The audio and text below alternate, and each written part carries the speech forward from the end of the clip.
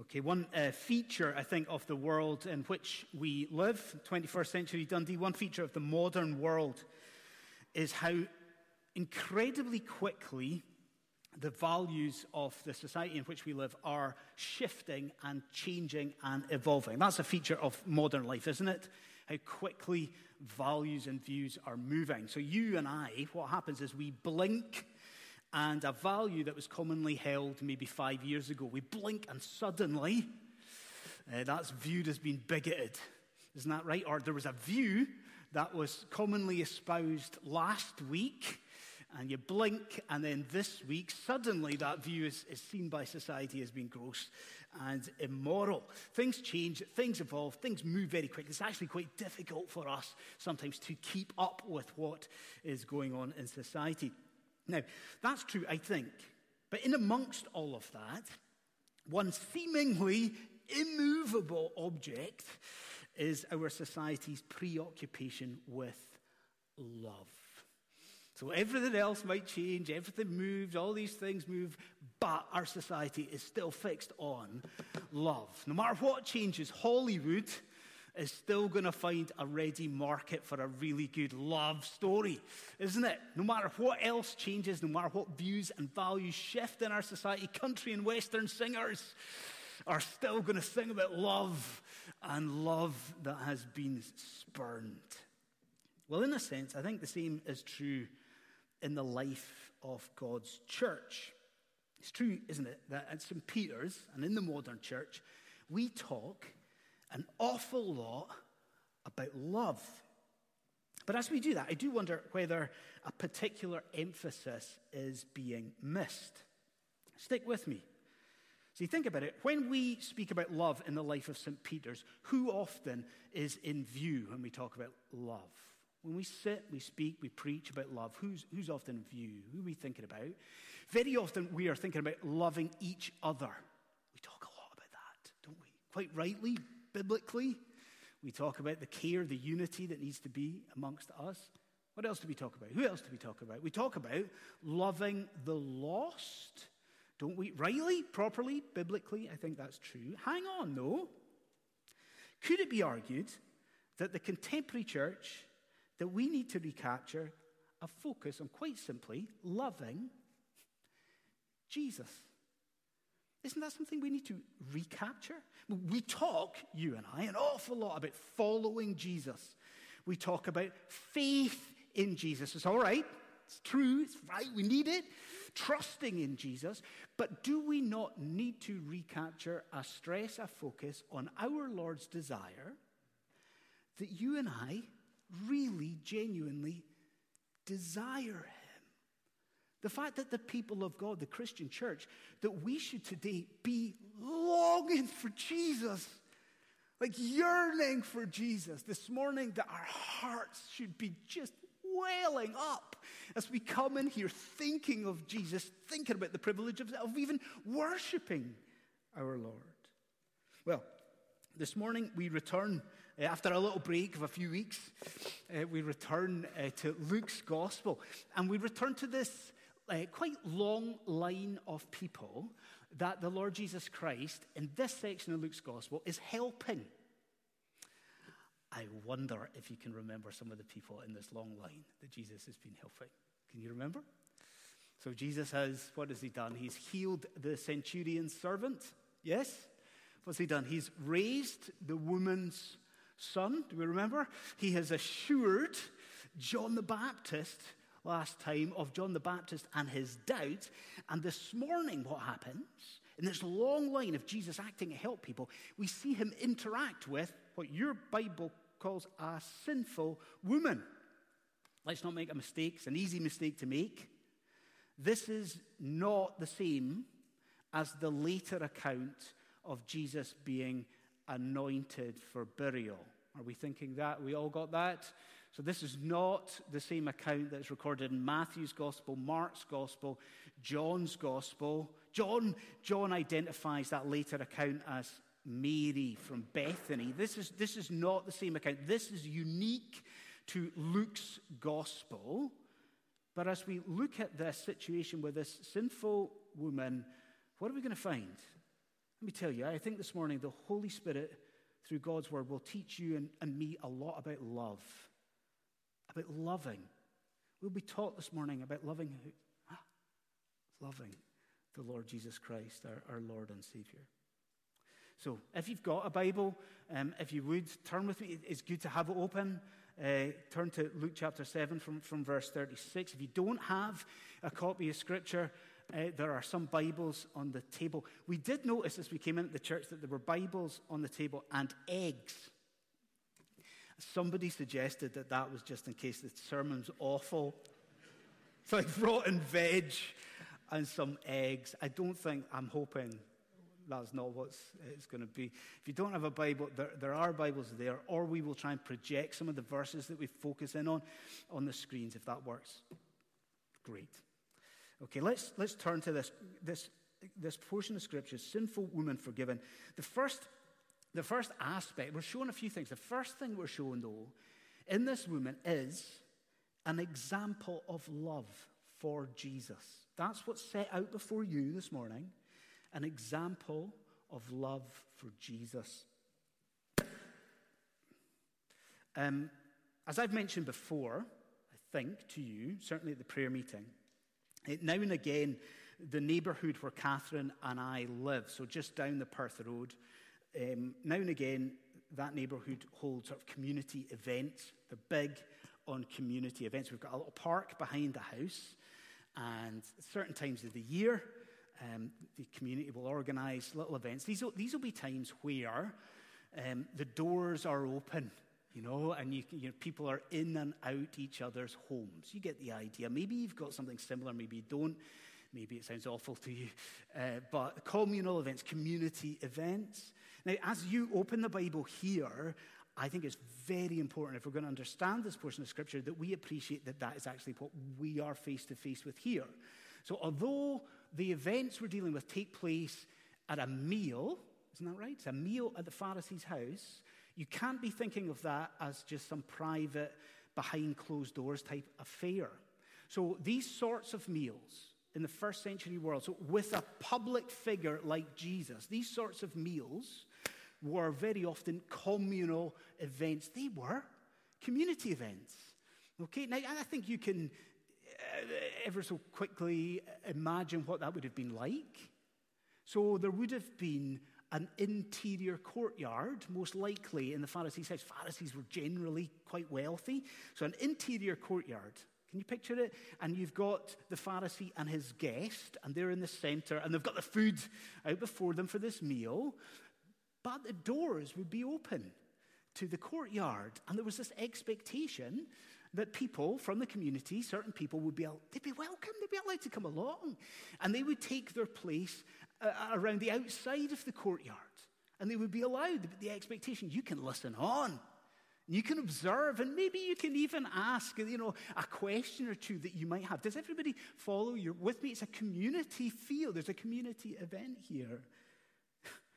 But if some from the community were welcome and expected here, one person that is certainly not welcome or expected is who? Is this woman that we're introduced to at this point. Did you notice it in the text? It's very subtle, isn't it? But the woman comes in, and Luke has this word. Do you notice the word? He has, behold. The woman comes in. She's unexpected. She is, in a sense, unwelcome. Now, I wonder, perhaps you've heard this before, but see, when it comes to this woman, especially in recent times, people love to take her and make 2 and 2 equal 5 very quickly with this woman. And some people, certainly in recent times, like to identify her as being Mary Magdalene. You heard that? They like to do that, despite, as far as I can see, there being absolutely nothing in God's word, nothing in Scripture to draw that conclusion at all. Okay? So where that is, I'm going to say wrong, a wrong conclusion, unjustified, what is emphasized in God's word is the really sinful, wicked, depraved life that this woman has been living up to now. Did you pick up on that? I think you did, even if you just glanced down at the text. Did you notice that this woman is called a sinner? And she's called a sinner 3 times in the text. I think we already get the picture. And although Luke, the author, I think is just, what is he? Is he kind? I think he's maybe certainly restrained. Although that's the case, do you see by that expression in verse 37 that she was a woman of the city? Although he's a bit restrained about it, do you see the conclusion that we're supposed to draw perhaps about her occupation? How can I put this delicately? I think we're supposed to take from the text that this lady here was perhaps at least a lady of the night. Now what did we call this first point, this first heading? What did we say? This lady here, this woman, is an example of love, an example for us of love for Jesus Christ. And perhaps that is something that is absolutely necessary for you and for me this morning at St. Peter's. I wonder if that's true. So I'll ask you, friend, are you in here as someone who's a professing Christian and someone who is trusting Jesus, following Jesus, but as you sit here in church this morning, do you recognize that there is something of a genuine coldness in your heart towards your Lord and Savior? So you're professing faith, you've trusted in Jesus, you are born again, but you sit there and you're like, there's a lack of love in here for my Savior and for my Lord. If that's you, and if that's me, then don't we need to look at how this woman acts and what she does and her love for Jesus? I just want to point you to 3 things about her love, her affection for him. 3 things. 1, consider the intensity of her love for Jesus. Would you do this with me? Would you look at verse 38? Tony, if you could bring that up. Here's verse 38. Now, question is, what does she do? What do you see? What is she doing here? I've been a Christian a long time now. I've read this portion of Scripture quite a number of times, and it's only this week that this word jumped to the text and sort of grabbed me by the scruff of the neck. What is she doing? I mean, she's doing a lot. She's crying her eyes out, isn't she? And she's weeping, and it's emphasized. And the force of this verb is that she's not just crying, she continues to cry, and she's crying and crying. And I think it's a fair conclusion to draw. Now, there's perhaps speculation, but I think it's a fair conclusion to suggest that she has perhaps encountered Jesus previously. I think most of the commentators, most of the authors would agree with that. Some of them go to great extremes, like J.C. Ryle. You know him? So Ryle, he loves that idea that she's encountered Jesus previously, and he tries to map out the chronology, and he tries to work out from the Galilean ministry, like what sermon did she hear? Like where did she encounter Jesus previously? And he goes to Matthew 11, and maybe that's going a bit too far, but I think it's fair enough to conclude that perhaps she's heard Jesus before, and she's heard the good news, and she's responded to the good news. And what's happened here? He's going to be in town. And he's going to be there. He's going to be at this Pharisee's house. So what has she done? Man, she's summoned up all the courage in the world, hasn't she? Like what a brave and bold thing. And she's gone into this courtyard, and she's approached, and she stood behind Jesus. But what can't she do? She cannot contain herself. And she maybe tried to, but she cannot hold it in. And she cries. Man, she weeps. Doesn't she? Why is she crying, do you think? Why? Yeah, because of her sin. And she thinks about her life, and she thinks about all she's done and seen and thought and spoken. But isn't it more, Christian friend? Why does she cry? She cries because of him. He's there. This one who has accepted her. This one who has loved her. He's there, this one who has shown her abundant mercy. She weeps, it comes out, she cries. Isn't there an intensity, perhaps, that we lack? The second thing, though, about it is that there's also a great humility in this love. I'm sure that we're all, from the youngest in the room to the oldest, we can probably imagine the postures and positions that Jesus and the Pharisee adopted for this meal. We know about this. Can I say, how did you feel when you were in Sunday school all those years ago, or in church, when you heard about how they positioned themselves to eat in the first century world? What did you think about that? Hopefully it's not just me that thought, that sounds incredibly uncomfortable. Chairs, tables are a great invention, aren't they? But you can see the positions, the postures. Now, Jesus, most likely, is lying down. And he's most likely lying on his left elbow, and the food's there for him to eat, with his right hand. And his legs are, we know this, don't we? His legs are stretched out, his feet are stretched out. And wait a minute, what is she doing? Yeah, she's standing behind him. But do you notice she's brought this alabaster jar full of expensive perfume, and she begins to clean and anoint Jesus. But my question to you, for you to notice in the text, is where does she do that? Like perfume oil, this would be used to anoint what? Everywhere in Scripture. Anoint the head. But do you notice what she does here? She is wiping his feet with her tears. And this oil is used where? It's used on his feet. What do we know about that as Christians? We know that dealing with feet, that was a work for the slave. That was a work for the lowest. That was a servant's work. Do you see? It doesn't matter. This is Jesus.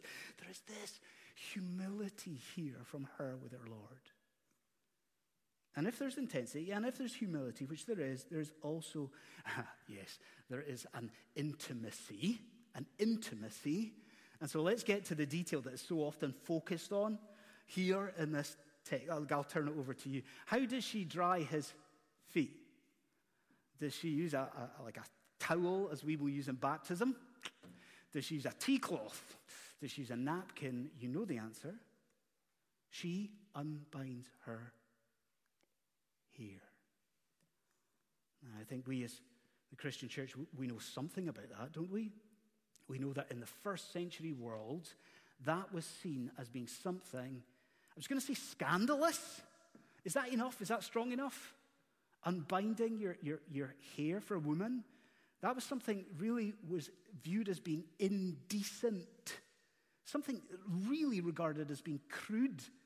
And I read this, and it was difficult to get my head around, but it's true, I checked on it, that in the later Jewish scriptures, in the Talmud, the Jewish law, later on, the Pharisees and rabbis wrote that if a woman, a wife, undid her hair and let her hair flow down in the presence of another man, that gave, in later Jewish law, that gave the husband the grounds and the basis to divorce his wife. As horrible as that sounds, doesn't it give us an impression of how scandalous and indecent this was, that she unbound her hair to dry Jesus' feet? Yet, look at her.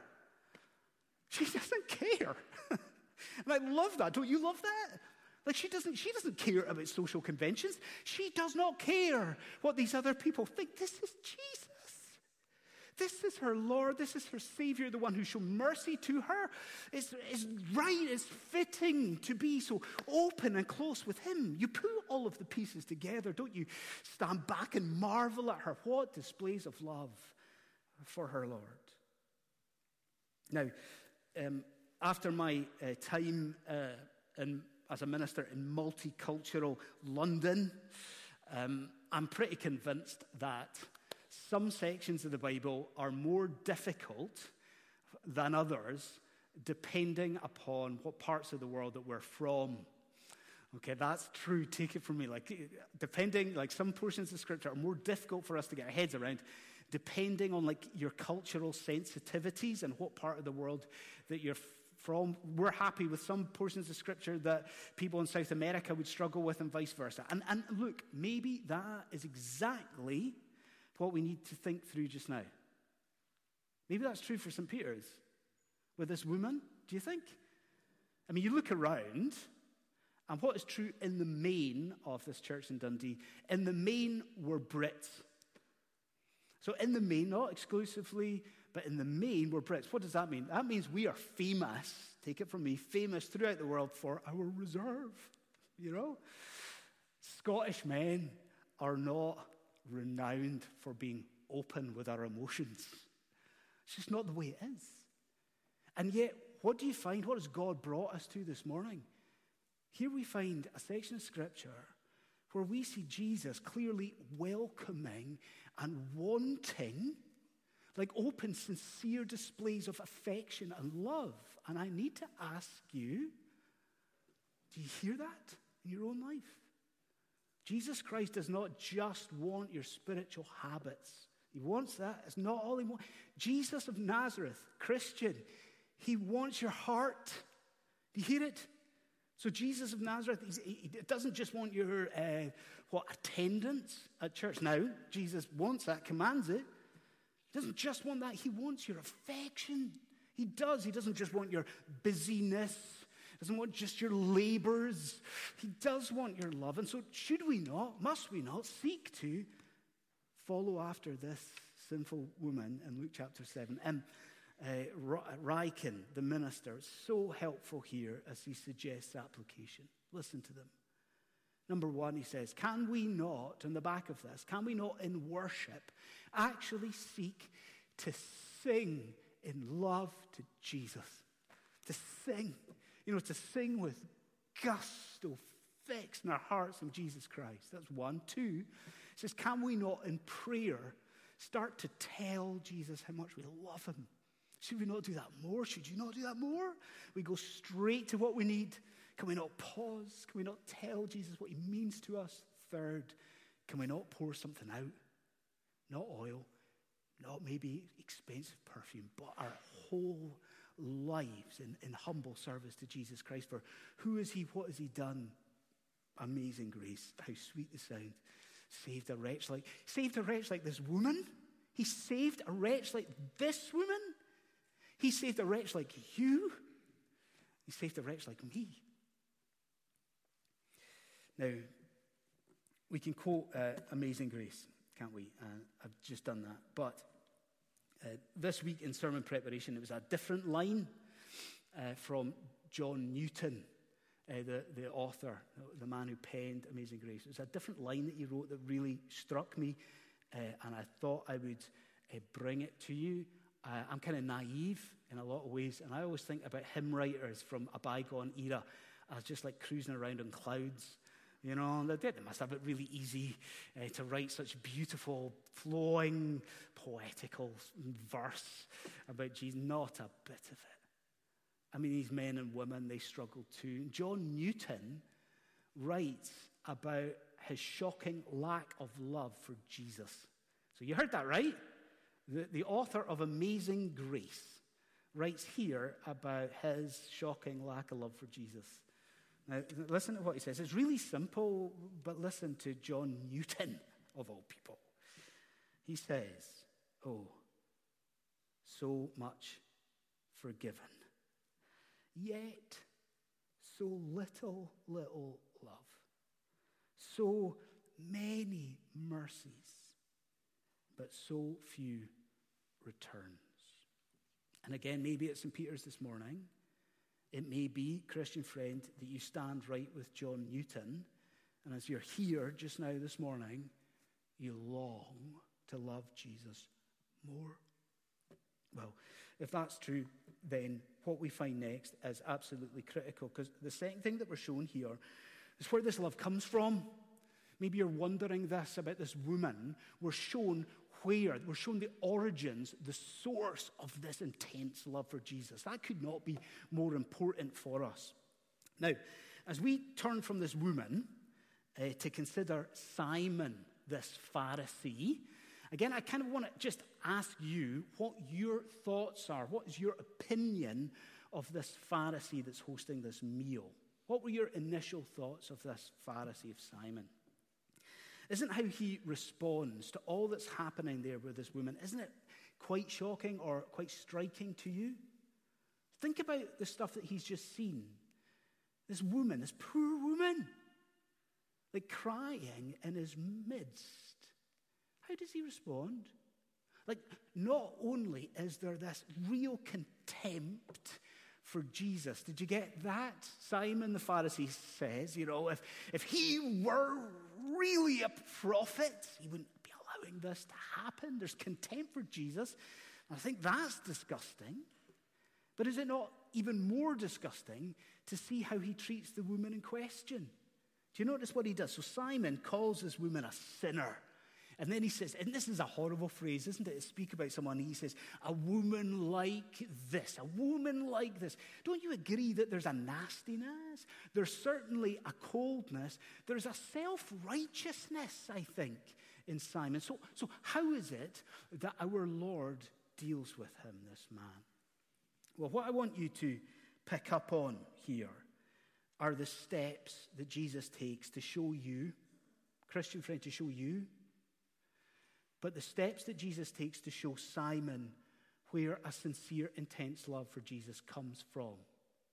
The steps that Jesus takes to show us where that love comes from.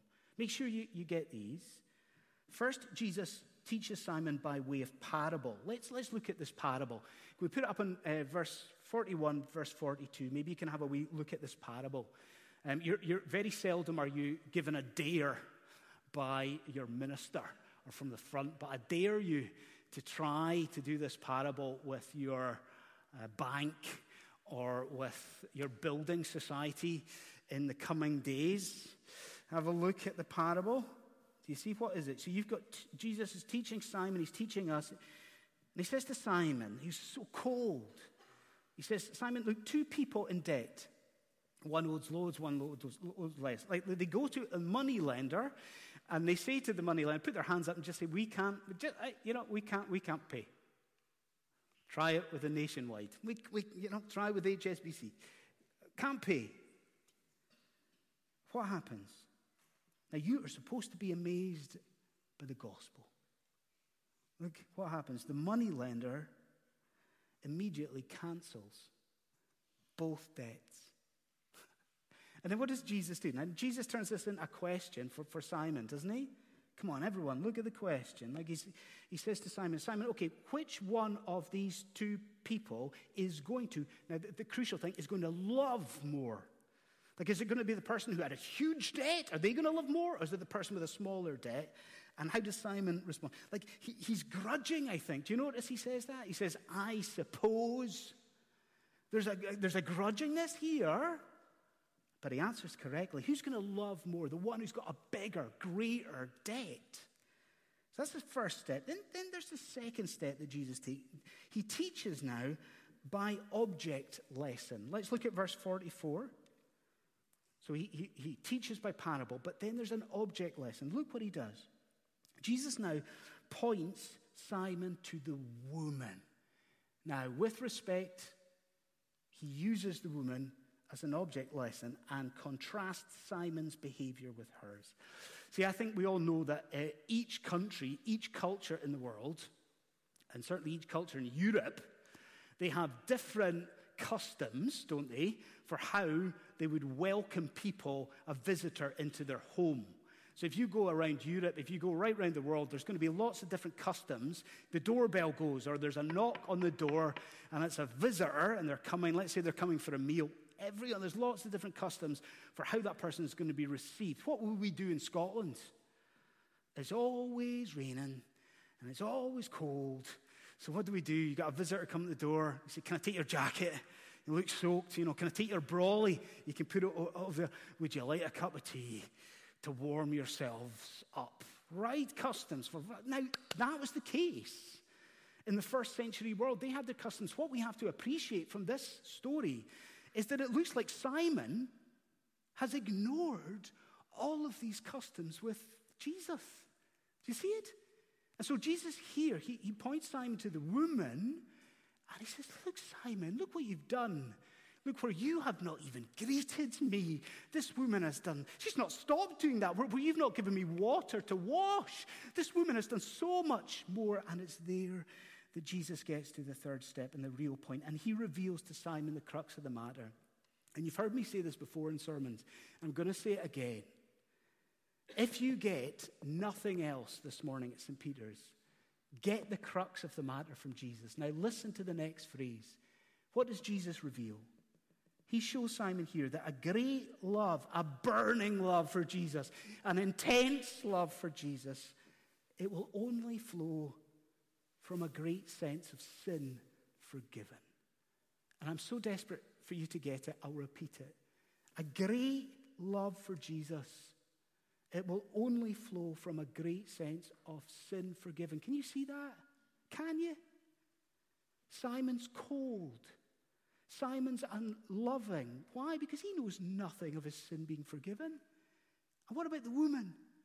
She can love with such depth and such intensity. Why? Because she knows at least something of the magnitude of what's happened and the immensity of her debt.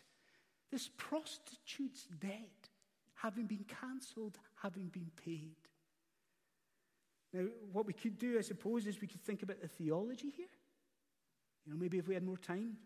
Our Roman Catholic, what we call them, our Roman Catholic friends, they would very much disagree with us on this portion of Scripture. This is a point of divergence from the Roman Catholic Church, from the church in Rome. So the Roman Catholic Church would look at this portion of Scripture, and I would say that they would misread it, and they would suggest that what we have here is proof for the error, they would say, of the Protestant Reformed doctrine of sola fide, by faith alone. Now, can everyone see that? So the Roman Catholic Church would say that what we have with this woman is proof that for salvation, yes, you've got to believe in Jesus and his work, but also if you're going to be saved, there needs to be this. There needs to be love. There needs to be Christ and works. And we would say what? I think we would say, first of all, look at verse 50. And what does Jesus say? He says to the woman, your faith saved you. You say, oh, it's faith. Yeah, we'd say that. But second of all, we would think, wouldn't we, about the order in the parable. What happens in Jesus' parable? The moneylender cancels the debt, doesn't he? And what is this love? This love is a response to that. Do you see? This love that we have in here, this is not the basis, the grounds for salvation. This love is a response of gratitude, of thankfulness to Christ. But let me again bring this to you. I wonder, I'll ask you again, third time. Are you with me? Are we a people this morning longing to love Jesus more? Is that us? And are we now a people who are seeing that the key to that is a sense of our forgiveness? That's what Jesus makes clear. Well, if so, I want to give you 3 places to look this week in application. 3 places, really briefly. Number 1, I would urge you, Christian friend, you want to love Jesus more? This week, you look with some honesty at your sin. I wonder if we have given up on doing that as we should.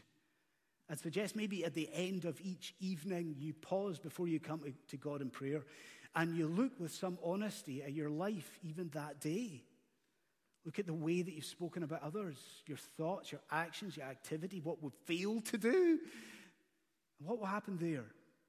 If we recover the practice of daily repentance, we will feel something of the weight of our filth and the ugliness of our sin. That's number 1. Look again at your sin. Number 2, this week, I urge you, more than that, I urge you to look again to your God.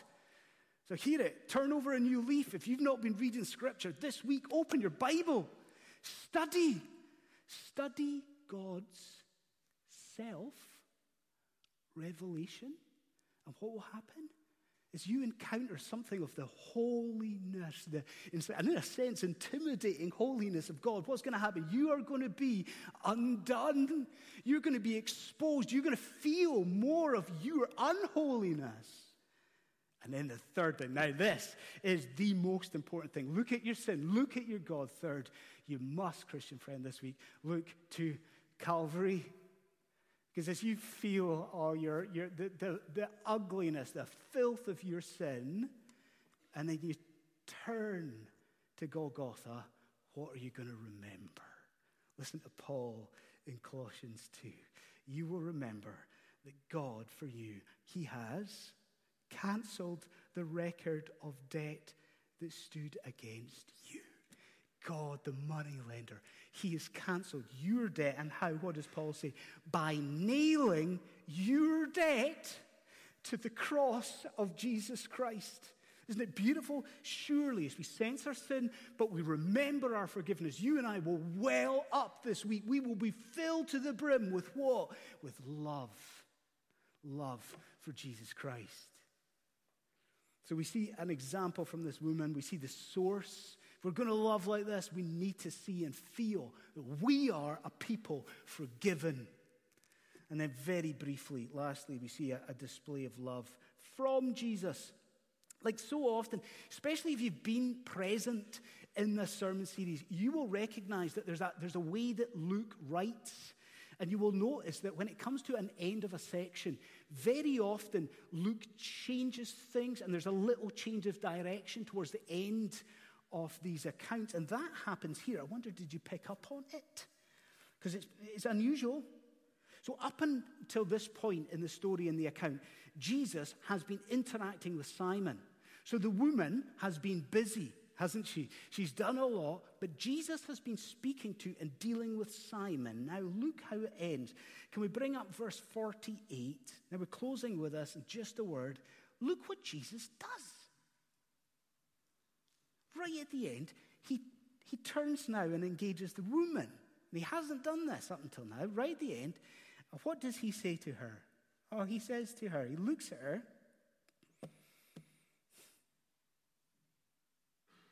He looks at her and says, your sins are forgiven. Why? Honestly, all week. Why? Because you can see, can you, that in a sense, there's no need for that? Can you see that, in a sense, the story's complete? Jesus has already made clear in conversation, open, public conversation with the Pharisee, he's already made clear where this woman stands. You know, he's made it clear where she stands. Why is it that Jesus turns to her and actually says these words to her? You could say, part of it is to make clear or to point to his identity. And I think you would be right with that. Can you remember the lowering of the paralyzed man? Do you remember Jesus' declaration about forgiveness? What did that do? That prompted the people, the onlookers, to ask, wait a minute, who is this? Who even can declare forgiveness of sins. And I think that's clearly happening here. So part of it, Jesus is pointing to his authority, the authority that he has as the very Son of God. Yeah, that's true. There's something else. And it's beautiful. You see here surely how kind Jesus is. Do you? By turning to this woman. How gentle he is by turning and speaking to her, don't you? Consider the woman's situation. What we said, most likely lady of the night. A life, a horrible life, but a life of sin. Outrageous, constant sin. And then what's happened to her? She's encountered this one. And what is this? A redemption? A forgiveness? Can you see at least what might go through her head? What might go through her head is this real? Is this really real? I mean, my life, the way that I've lived, forgiveness, mercy, is this not too good to be true? Do you see why Jesus turns to her? What's it for? He turns to her, looks at her, speaks to her, all for her assurance. All that she would know is true. All for her comfort. All for her confidence. And I honestly hope, I've prayed all week that you would recognize, Christian friend, that is what Jesus is doing right now for you. You and I, we're here and we're feeling, in a situation like this, we feel our sin, don't we, and our failings and our wickedness, and we're like, oh Lord, I'm prone to wander. I feel it, right? You're with me in this? And then sometimes the doubt comes in and says, oh, the way I'm living and my lack of spiritual disciplines and these people knew, am I really a Christian? And then, do you see what's happening? Like if you have put your faith in Jesus Christ and trusted in him, it is so simple and it's beautiful. But just be quiet with me for a second. What do you hear? What's happening in this portion of Scripture? Right now here, in the gospel, Jesus looks at you. And do you hear him? What does he say? You don't deserve it. I don't deserve it. But what does he say? All by God's grace. He says to you, Christian friend, it's true. And it's real. Your sins, they are forgiven. They have been nailed to a cross. Your debt. It has been cancelled by a gracious God. What mystery, right? What joy for us. And I think here in this portion of Scripture, you and I are given all the reason in the world just now to go to Jesus and to go to him in love.